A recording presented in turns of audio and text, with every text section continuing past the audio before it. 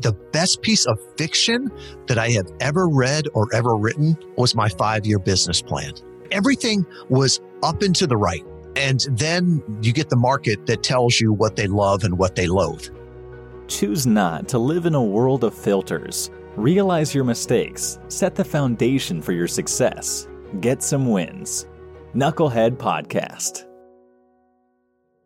Welcome to another edition of Knucklehead Podcast. You've got with you today the Knucklehead Steven, just like you do every episode. I know that those folks that are listening out there are rolling their eyes. They're pressing that fast forward 10, 15 seconds to get through the voice intro. But the reason why you don't want to is because of who we have with us. Tom Schwab from Interview Valet. And I'm going to introduce him as Interview Valet. Those of you who are listening and you recognize the name, you may know him from different projects. But one thing that I want you to pay attention to as we go through today is the fact that his service, his product, his expertise, and his relationships that he's been able to develop over the years are exactly who you pay attention to on social media. And the reason why I think this is important is a lot of times people gloss over, they kind of get drummed to death with Gary Vaynerchuk, or they start hearing all these names and they start to shut off, or even if they don't shut off, they start getting attracted to the tactics and start to mimic it without understanding the connective tissue between all of those folks. And that's where Tom really, really fits in really, really well. So I really want you to tune in, buckle up, and pay attention. And Tom, I'm excited and ecstatic to have you on the show. So welcome to the show. How are you? Steven, I am thrilled to be here. I have to say it's weird to hear you live. I'm used to listening to the Knucklehead Podcast at 2x speed as I run at half x speed. So I'm just thrilled to be here. I'm honored that it's at least one of the 50 podcasts that are going through your Rolodex. So we love that we get to go on those runs with you. And if you're listening to one of these runs, I want you to pause for just a sec and realize that once you get back in front of your computer, I want you to do yourself a favor. Go to Interview Valet, go to LinkedIn and look at Tom. And my suggestion would be to connect with him. And a lot of times whenever we have guests, not only on this show, but whenever you hear guests on podcasts, rather than digging into the history of who they are, my encouragement to you is go take a peek at what they're doing currently before you do that. Because my goodness gracious, Tom's service is an absolute necessity for folks that want to understand how to navigate the world of podcasting, how to circumvent the process of understanding who's doing what and who's doing it really, really well. And he can really bring into focus how to access from a PR standpoint and even just from a competency standpoint, how to benefit your business the most. That's what I've noticed about Tom and Tom's service. Is that a mischaracterization of what you do, Tom, or is that pretty close to summarizing? I'm honored that you keep saying Tom. But to me, as you know, it's always the system, right? It's always the people. So we've got a team of 18 now, all based in North America, geographically diverse team. And we can talk about why I'm so passionate about that. But to me, it's the team that does it and then the systems, right? Our success is in our system. So I get to take all the credit for it, but it's really the team at Interview Valet that does it. And, as we pull back behind the curtain, it's not magic. There's no trick to it. It's really just a system. And I think as we unpack it and look backwards, it's like you're going to go, wow, this was evolutionary, not revolutionary. And looking back, it's like, oh yeah, it makes sense. We are here where we are. That's okay. Well, that's a really good way of putting it in. Kudos to you for your leadership there, taking that praise and distributing it accordingly. So you can brag on your team a little bit through the process. It's an okay place to do it. One, because we're Knucklehead, and it insinuates, first of all, that you may have gone through a period of time where it was more about you than it was about the team. And I'm not saying that just because I haven't done it before, because I certainly have. And it's blown up in my face without giving credit where credit is due. So I'm saying that so you don't have to. I'll just put it to you that way. With that being said, as industries start to change, and I kind of want to set the tone for today and today's conversation, because people get it confused. They feel as if the fact that they have a podcast or the fact that they have a social media persona or their business has social media channels or they have this entire digital presence, so to speak, that gives folks access. And so I have to ask you, in your experience, given the fact that there's some industry titans that you're closely connected with, how do they delineate between the individual and their brand? And then what are some pitfalls that you've seen them experience? Because I'm just curious to see how people stomach the difference between a brand and a person, and how that all melds together really well on social media or even podcasting for that matter. I don't know that you can separate the brand from the person. Everything is getting intertwined here. Like even like when people talk about work-life balance, I don't see that as possible, right? It's work-life integration. So how can you say, well, I'm this personally, but I'm this with my brand? It's like, no, it's who you are. And I think more and more with companies now, people want to work with people. So they want to figure out who started the business, who's leading the business, why did they do it, what's their heart, right? So HubSpot did a study a couple of years ago that showed that when people went to the About the Founders page, it was highly indicative that they were going to buy. And here's, a software as a service company. But I can point to it also. Early on, we worked with Gavin Zaklinski. Gavin started Acuity Scheduling that was later bought by Squarespace. It was their first acquisition. And you look at that, there is a lot of different calendar scheduling programs out there, right? I don't know which one's the best, but I know I always used Gavin's because I heard his story. I heard his story on why he built it for his mom and how well it worked. And then she started telling her friends. And it was that drew me to that. And it's like, I like this guy. I like the way he's building the company. I like the values behind it. And, could the competition be better? Yeah, but I don't know if the competition is, some company out of Bangladesh someplace. It's like, to me, the brand was the founder. And I think we're seeing that more and more. If you look at some of the older companies that people think of, the big brands, Coke, Pepsi, a lot of those, there's no name and face behind it. But then all of a sudden you look at the brands that are really built today. You look at Tesla, that is Elon Musk. And what he does affects the brand and vice versa. The same thing you could say with Facebook or other ones out there. So I think you have to be very, very conscious, right? That you can't have two brands. People are going to see you. There's no secrets on the internet anymore. So you need to be who you are and authentic. Some people love you, some people won't. But if you're not who you are consistently, everybody will hate you and your brand. I was about ready to say that. To be honest with you, that's a problem that I see. So let's back up just a second, because I think that the development of that understanding lends with it. You have an incredible amount of perspective from observing industry leaders and observing the way that folks interact with their digital presence, so to speak, versus them being the consumers actually going and talking to those brands and asking them questions about either their product or their service. A good one that comes to mind is Starbucks, for instance, right? So everybody understands, if you say the phrase, the third place, most people who've studied marketing or understand how decision-making works from being intentional, they would go, I think that's what Howard Schultz had talked about, whenever he originally came up with the idea of Starbucks. Now, maybe I'm off base there. Maybe I'm misconstruing it. But the whole point is there's a story behind the brand, and then there's a phrase that some folks can start to associate with it. It doesn't necessarily mean that everybody's going to go to Starbucks just because they're the third place. It means that when it comes to coffee or even that type of experience, they don't really have any other choices or options. It's not that the other establishments don't exist. Now, all of a sudden, it's just like it's embedded into the psyche of who they are. But it starts from a place of being very intentional first. And I think that, given your experience when it comes to podcasting, how are you seeing businesses are embracing this medium? Or how are people who are just wanting to dip their toe in it? How are they starting to navigate this? Because this kind of plays into what you do on a day-to-day basis.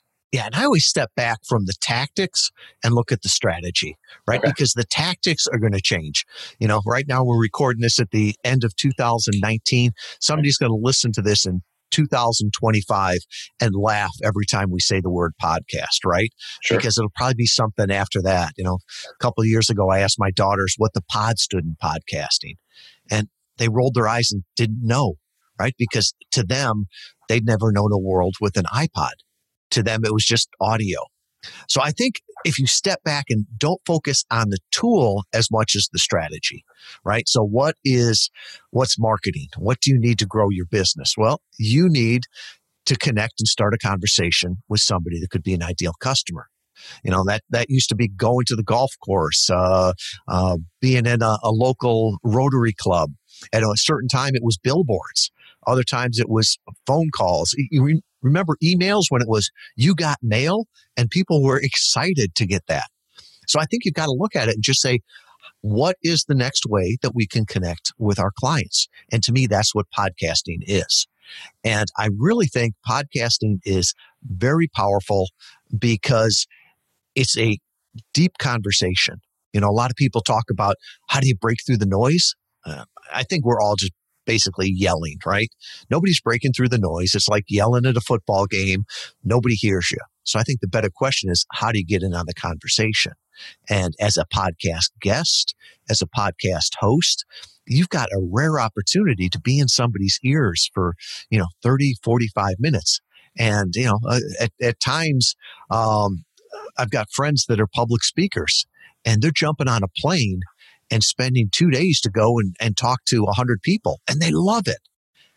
And I look at it and say, you jump on a podcast, you don't have to leave home, and you can talk to thousands, tens of thousands throughout time. So I think the smart people are using podcasts to support their strategy, not just a total new thing, but how can we evolve this and use this? And for me personally, writing a blog is a homework assignment, right? I've written a lot of blogs in my life, but I've never looked forward to them. But for me, talking is very easy. So our team this summer did an experiment. How much content could we get out of one of Tom's interviews? So I'm thrilled to jump up here and talk for a half hour. And then they would transcribe and make blogs out of it. If I talk long enough, I'll say something really, really smart, and they can cut that out and make a 45-second audio clip of it, make memes, all the rest of that.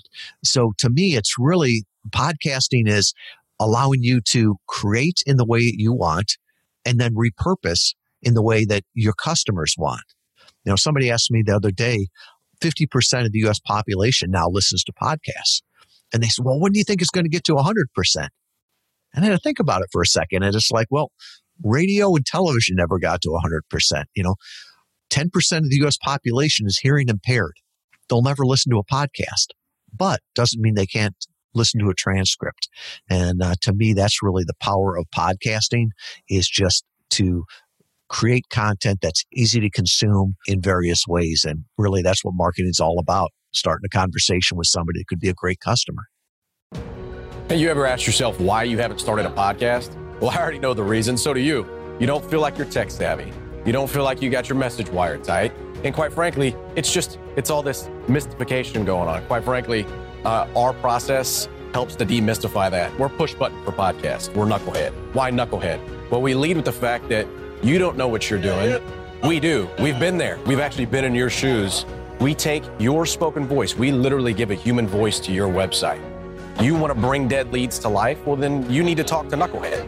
Essentially, what we're going to do is we're going to take you through our process, and we're going to help take your human voice and increase the process for you going from dead leads to life. How do I do that? Well, you essentially just take your human voice, put it in a directory, and let people consume more of you. Give your audience the ability to Netflix on you. They want to binge watch you. They want to binge listen. Give them the ability to take your voice along on that commute with them. So you can get in touch with us, Steven at Knucklehead Podcasts, or if you got a really cool story, Stories at Knucklehead Podcasts. You can find us on LinkedIn and on Facebook at Knucklehead Promotions LLC, and get in touch with us. Don't be a beta about the process. Don't let the fact that you don't know prevent you from getting some wins. So don't be a beta, get some wins, and contact us today. See you. I love how you broke apart what the process can be. The process for us, that's a stage called content distribution, right? So what is it?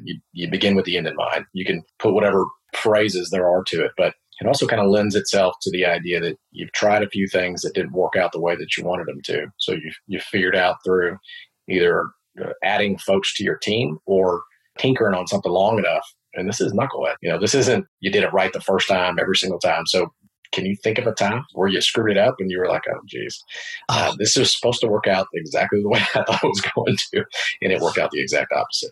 Well, think about it. The best piece of fiction that I have ever read or ever written was my 5-year business plan, right? Everything was up and to the right. And, and then you get the market that tells you what they love and what they loathe. We used to joke in the Navy that you got to be smart enough to know the right answer when told. And our customers are telling us what they love and what they loathe. My initial business plan was I had just sold a company. I didn't want to start up another company. I was helping out some friends. Hold on for a second. How many companies have you started? What number is this for you? This is my third company. Wow. So I did a distributorship, which I had one customer, right? They wanted to buy it back, which makes a whole lot of sense. Cut out the middleman until you look and say you're the middleman. So that was just at the beginning of the recession. So sold that back to him, and we had a real little sideline business. It was direct-to-patient, durable medical equipment. We were basically renting those little knee scooters to people in Michigan. And I had looked at that and said, we could expand this nationwide, but this was the beginning of, the recession. There was no way I was going to do a brick and mortar. And I'd read a book by two smart guys out of MIT, Brian Halligan and Dharmesh Shah, and they went on to form HubSpot. And I read the book and they thought, this should work for e-commerce. So we were one of the first ones. In fact, we were the first case study they had, and Beretta USA, which is the oldest company in the world, was their second case study. And so we built that company up using content, right? Inbound marketing, sold that off. And then I was in this sabbatical phase. And Stephen, a couple of people that were in the mastermind with me said, hey, could you help me with my digital marketing? And I said, sure. And this was about 2014.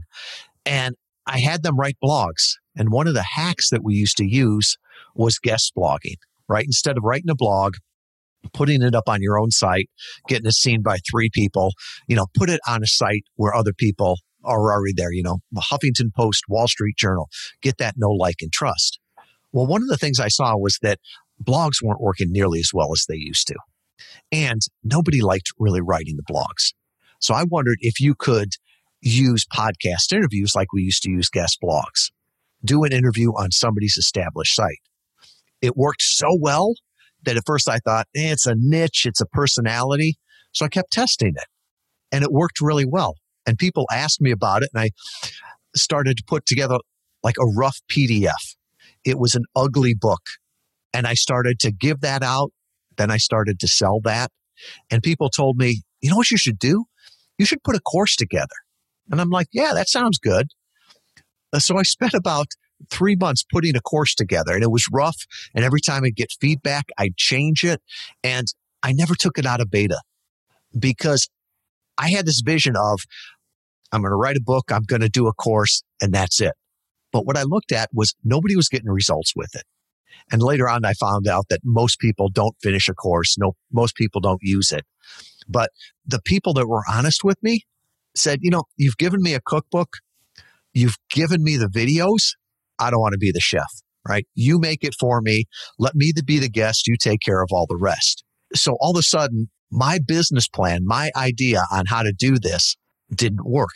And I knew that I wanted to help people. I knew that I wanted to get this out there, but I didn't know that I wanted to build another company. So in the fall of 2015, I said, okay, we'll test it. We'll beta test it, see if it works. Well, it worked so well that in 2016, we took it out of beta, and that's what became Interview Valet. So when I started this, I had no desire to have employees, to have a team. My last company, had a physical presence. When it snowed in Michigan, we were closed down. You'd have to work, 9 to 5 or whatever. And it's like, no, you can't serve a global audience and say, no, 9 to 5, Monday through Friday, unless it snows.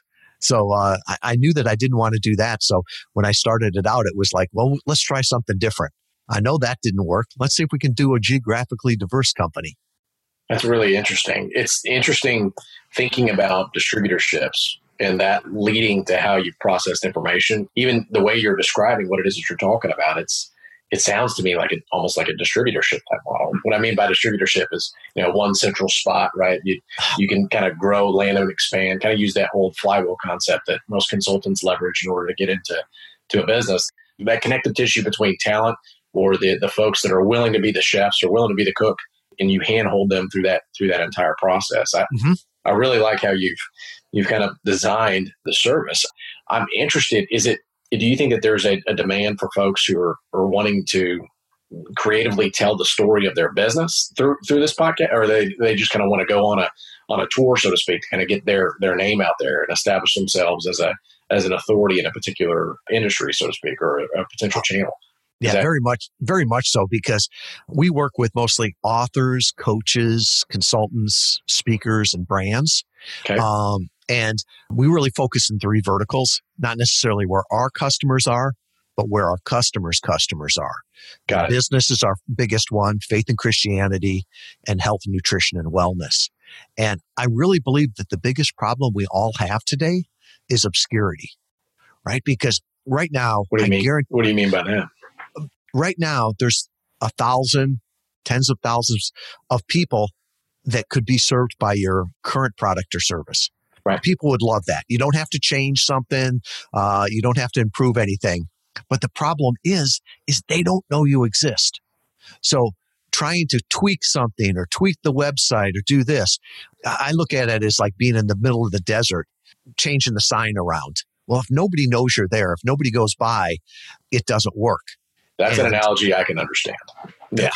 The sign in the desert. That makes a ton more sense to me. So do you find that businesses feel that way, or do you find that the people who provide the service to the business feel that way?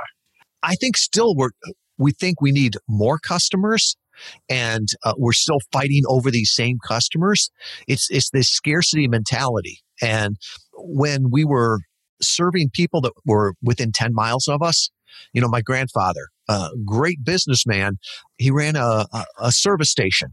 If you didn't live within probably 10 miles of Cunningham service station, you'd never be a customer. So he had a very small customer base. And if you look at it for us, our customer base is tens of millions, hundreds of millions. That's fair. No, I understand what you mean. But we only need a few of those. So we need the better customers, not just more customers. Right. And, if you're doing a brand like Amazon or Coke, yeah, you need lots and lots of customers. But for the vast majority of us, there's that study that came out or paper that talks about 1,000 true fans. Yeah. That's all a band ever needs. I would say most businesses, all you need is 1,000 true fans. He's a coach of mine, so to speak. He's a mentor of mine. He's been a guest on this podcast before. He talks about being disciplined enough to write down a list of the 100 people that you're willing to crawl across broken glass to service. And I'm like, what on earth? What are you talking about? Crawl across broken glass? That sounds like the most horrible idea ever, right? But if you think about that, 2 things will happen. You start to really truly prioritize where your time's being spent to find the right people to work with. Because I'm sure you found your business, at 18 now, as your business grows, you want those folks to be just as sold out or just as interested and just as passionate about the things that you're passionate about. They may have a different creative process to get to that desired outcome. However, hiring and firing is a very difficult process to go through, especially in today's economy, today's world. However, you want to find that right person. You want to find the right group of folks that you want to be loyal to. Analogy, the vision of you crawling across broken glass to get to those 50 people. All I could think of is that if those are the right 50 people, they'll meet you in the middle because they're crawling the other way over the broken glass. And, the rest of the world, the rest of the 7 billion people are going to look on and going, what are they doing? But those 51 people that are crawling in glass, they're thrilled to be there.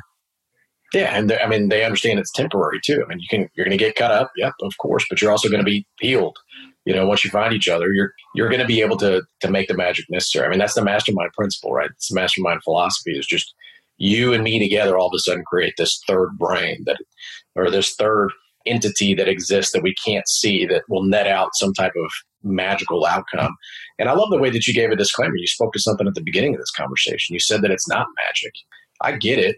What you're trying to say is you're not the secret behind everything. Really, it's the result of the work that you put together. And I love how you said the creative exercise that y'all went through. How much content can we generate from one of Tom's talks? That's brilliant, by the way. I love that because what you're also doing is you're just learning them how to leverage the work. How do you leverage the work? How do you get more value from that particular time? Because time's going to go by. You may as well get some value from it. And oh, by the way, let's see how many times we can slice this pie and still have something that looks like pie when it's all said and done instead of looks like a jumbled mess. Which I've done that before. This is Knucklehead. We can admit to that. I remember the first time I wrote a blog. You'll laugh. I had no idea what I was doing. I think it's about 16 different fonts. You're right. I think 3 people at best have looked at it over the 18 months since it's been up. It's unbelievable just how useless some of the content that goes onto my website currently, knuckleheadpodcast.com, if you're out there wanting to look. It's borderline useless.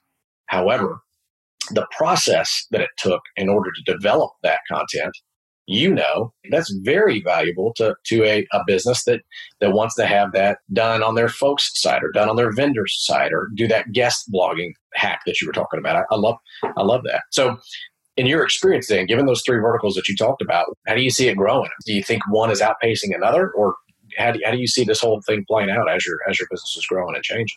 Right now, the business one by far is the one that's growing the most. Right. Okay. And I think it's because that's where we're bringing our clients the most value.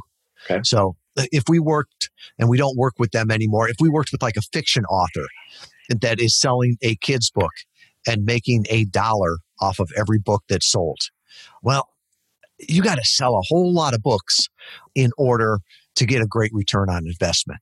Right. Yeah. And do I really need to know the author's backstory and all the rest of this to buy a purchase that might, be a $5 purchase? Probably not.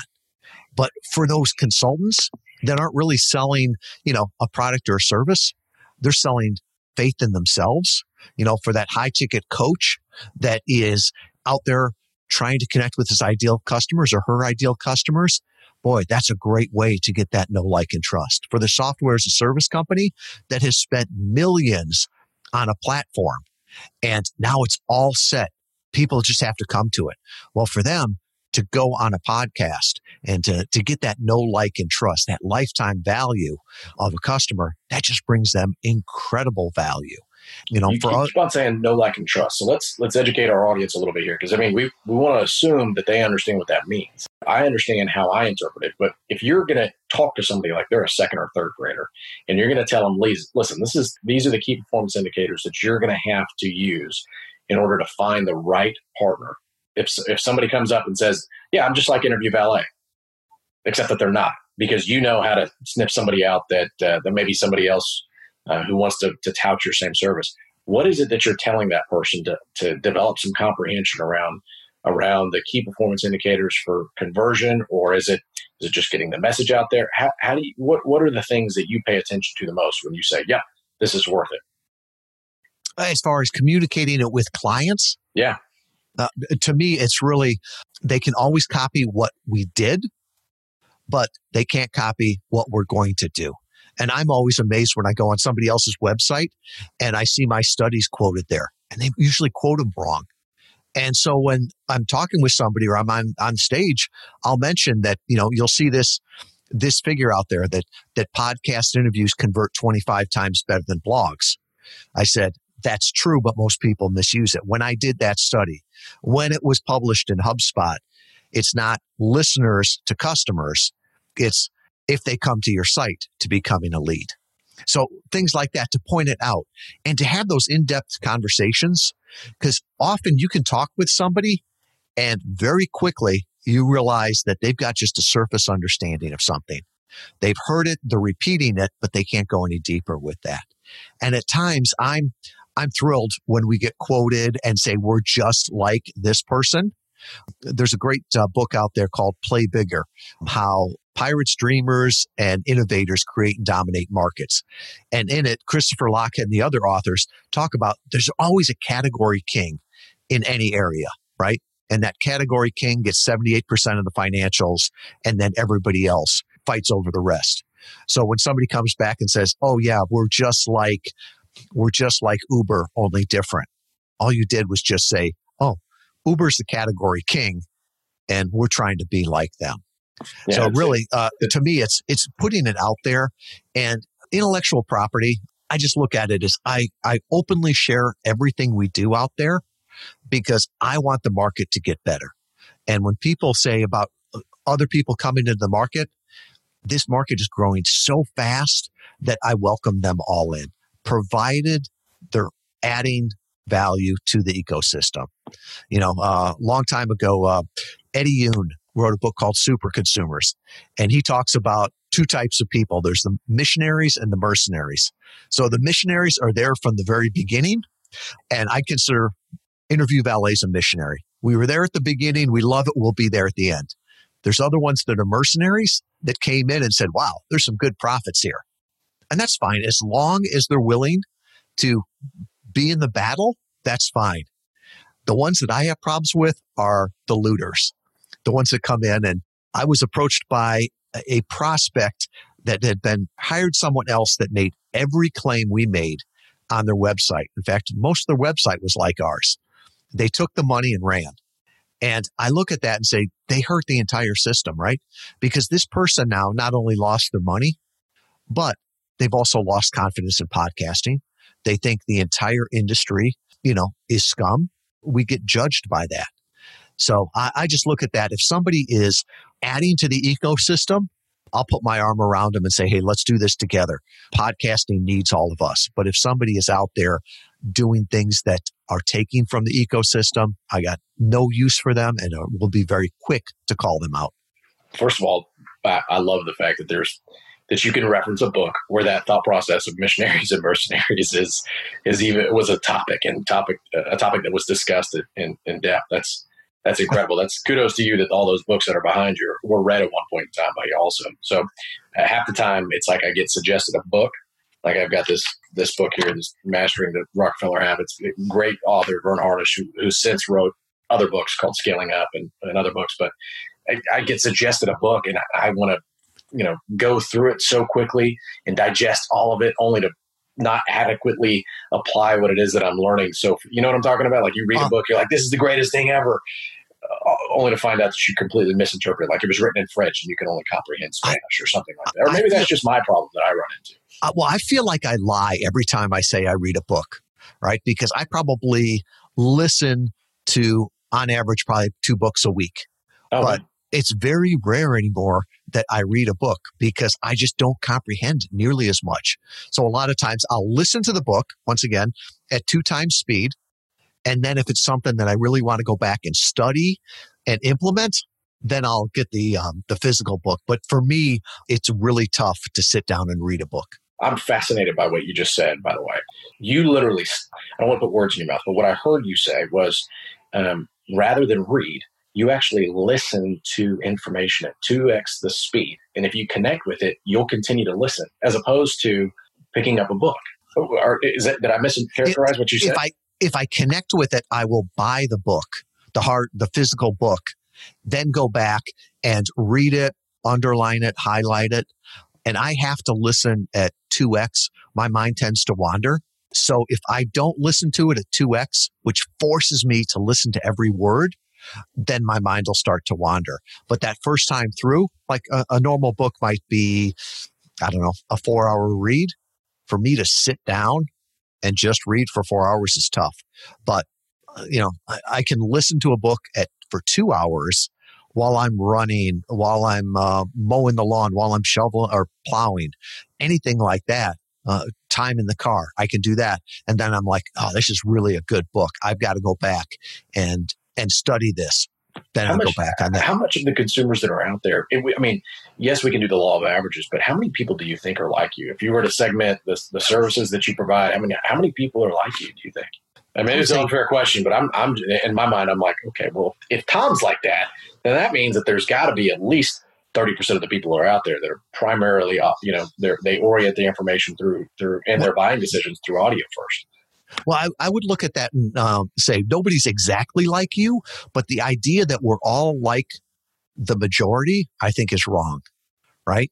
Because I was talking with someone that was in the C-level, and he swore that the majority of C-level executives had learning differences. He wouldn't call them learning disabilities, but you think about it. A C-level executive, if you give them a 300-page report, they'll probably throw it back at you.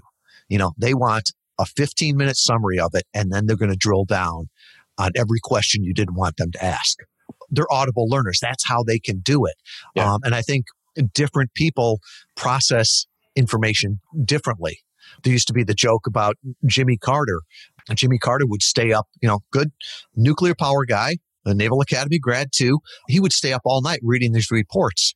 And then they'd make fun of Reagan because Reagan wouldn't read any of the reports. He just wanted to talk to whoever brought it in. And it's like, which one was smarter? I don't know. I'll go for the guy that got the sleep. Probably either that or they were both presidents. So the answer is yes, right? True. Which one? Yeah, I love that. So for the sake of time, let's we're looking at towards the tail end of this particular conversation, and I'm interested in. So I had a conversation this past week about advertising and sponsorships as it relates to podcasting as a way to substantiate, and everybody wants to talk about this. What's the bottom line, right? What's the ROI on this particular digital asset, or how do you measure effectiveness? You drew a clear line in the sand where you stand in terms of the overall impact of the industry and whether or not somebody's a missionary or mercenary. So that kind of helps me understand how you think about this. But somebody who's kind of cut their teeth, so to speak, in the business world, and they're out there hooking and jabbing in the marketplace as a business. They're $100 million annual recurring revenue, and they're wanting to go out there and grow their business. How would you orient that particular individual who's responsible for decision making, who's responsible for the entire P&L, and who holds other folks accountable in the departments or the department heads for doing the same thing? How would you help them digest what it is that we do with podcasting, or what it is that folks who are doing it, who want to add value to the industry and educate the generation coming on behind us as the best way to use this tool? Yeah. And I think at times when it gets to be bigger companies and they can actually track their marketing, it becomes much, much easier, right? So most small businesses don't do closed loop marketing, right? So if we work with a coach or a consultant, a lot of times they'll come back and say, oh, it works really good. I've gotten a bunch of clients from that. Well, that's very qualitative, not quantitative. Then you work with the companies that are, software as a service companies that know their cost of lead acquisition and their cost of customer acquisition down to the penny. And they're the ones that come back and say, yeah, we set up a special welcome page after the interview, and drove all the traffic there. And they know everybody who hit that page, everybody who converted, how much time, how much money. And they're the ones that are coming back to us and are saying the cost of lead acquisition, the cost of customer acquisition is some of the lowest they've seen. The time to close is so much faster because they've already heard you. One of our clients, Craig Cody, he's a fractional CFO. And I love accountants because they know their numbers. And he publicly talked about this, so I can share it. He said his return on investment was 600% at 1 year and 1,200% at 2 years. Earlier this summer, I was talking to a chief marketing officer of a software as a service company. And we're at the final area there, and the CEO came in, and he starts doing the math real quick. And, a great company, B2B, they've got a monthly recurring revenue. Most people stay with them for years, right? The CEO stops and he goes, okay, let me get this right. If I'm doing the numbers right, if I go on a podcast interview and convert one person, it pays for itself in 8 months. And the CMO goes, yeah. He goes, okay. Or if I go on a podcast interview and I convert 8 people, it pays for itself in the first month. And the CMO goes, yeah. And he goes, what other marketing do we have that even comes close to that? He said, if I can't convert 8 people on a podcast to our product, he said, the problem is not Interview Valet. He says, it's me. You should fire me, not them. And he was like, when can we sign up? So for them, they can see those numbers really quickly. And for them, it's just a business decision, and if they would ask that same person, well, there's a conference that we could go to. We could be an event sponsor and spend tens of thousands of dollars and fly our entire team there. And all of a sudden they're talking $20,000, $50,000 to do an event. Then they've got to back into it and say, well, how many people do we have to sign up while we're there?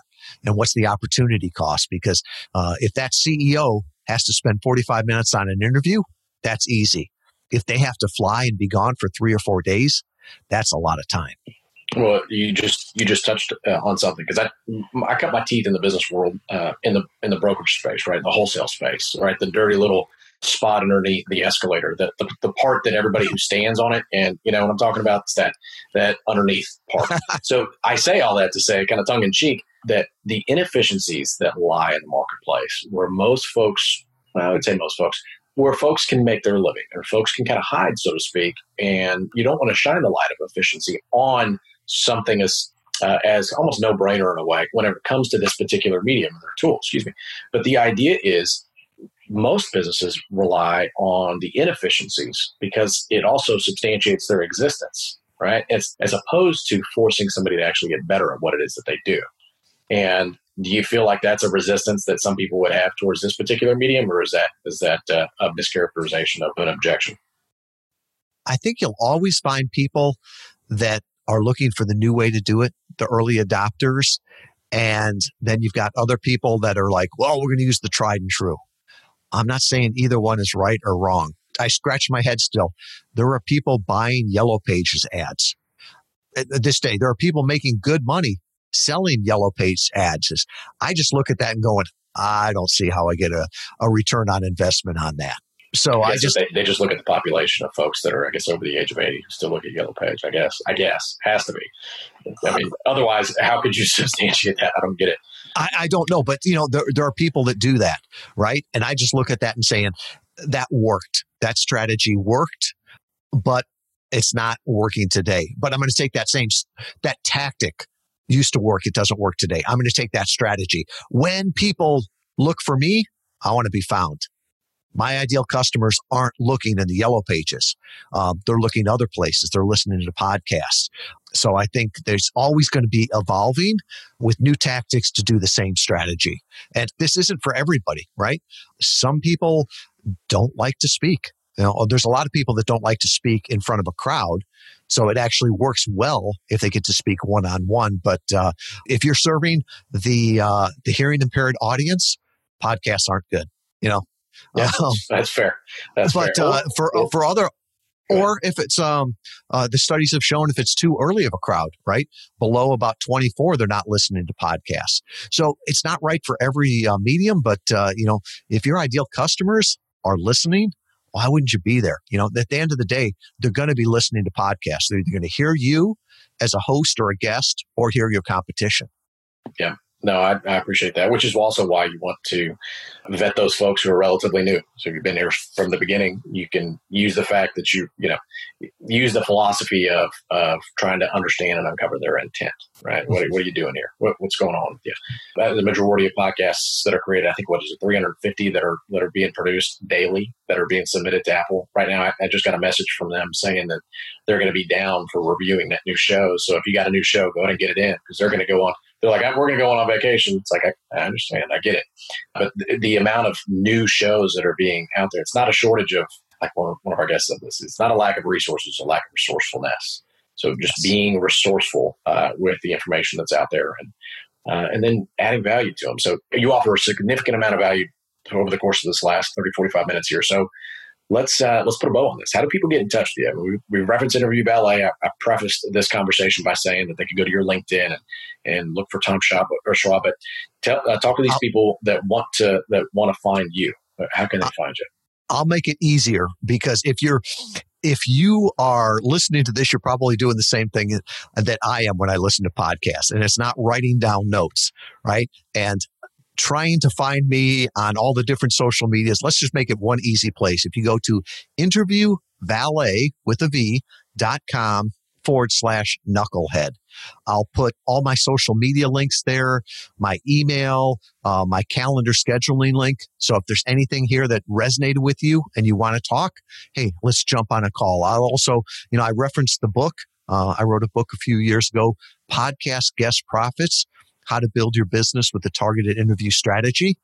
Yeah, you can go to Amazon and buy it, or just go to interviewvalet.com/knucklehead and you get a free copy right there. So love to connect with you. What you've got to say, it's ordinary to you, but it's amazing to others. And it's never been easier to share what you know, either as a podcast guest or as a podcast host.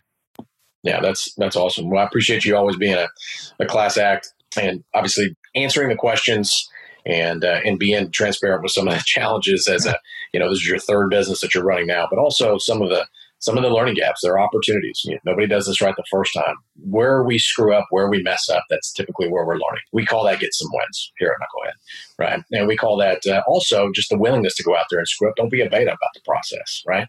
We say that kind of in a way, tongue in cheek, saying, hey, listen, it's gonna require getting your nose bloodied. It's gonna require scraping your knees and messing up a few times, or even just paying attention to somebody else who's willing to make a mistake and learning from their mistakes, learning through wisdom, learning through other folks' experiences to get you to where you want to go, right? And so Tom told you exactly how to get in touch with him. If you like listening to Knucklehead, we've got a new episode coming at you literally every single Tuesday. If you want to jump on that particular website he's talking about, interviewvalet.com/Knucklehead. Is that right, Tom? Did I screw that? All right. So for those of you who are listening again, Knucklehead will screw this up the first time. That's our specialty almost. So it's interviewvalet.com/Knucklehead. But the idea behind what we're talking about here is simply this. We want you to stop for just a second and pay attention to the words and the connective tissue between the folks who've been there, done that, and where the direction of where things are going. And that's my encouragement to you. Yes, you can go to those sites. Yes, you can go search Tom out, but pay attention to what he's doing. When you reach out to him, find out what his perspective is, because you can learn a lot about the future by looking backwards and getting perspective from somebody who's been there, done that. I think this is how many different podcasts did you say you've been on? I've been on over 1,200 podcast interviews and sort of the crash test dummy. I've made all the mistakes and I just try not to make them more than once. I understand. Well, some of us aren't so fortunate. We just keep on running to the same wall, but maybe that's just me. I'm kidding. Well, I appreciate you, Tom. Anything else that you want to leave these folks with before we jump? Please reach out to me if I can be of any service. All right. Well, we appreciate that. Guys, don't be bad about the process. We will talk to you soon. Have a good rest of the day.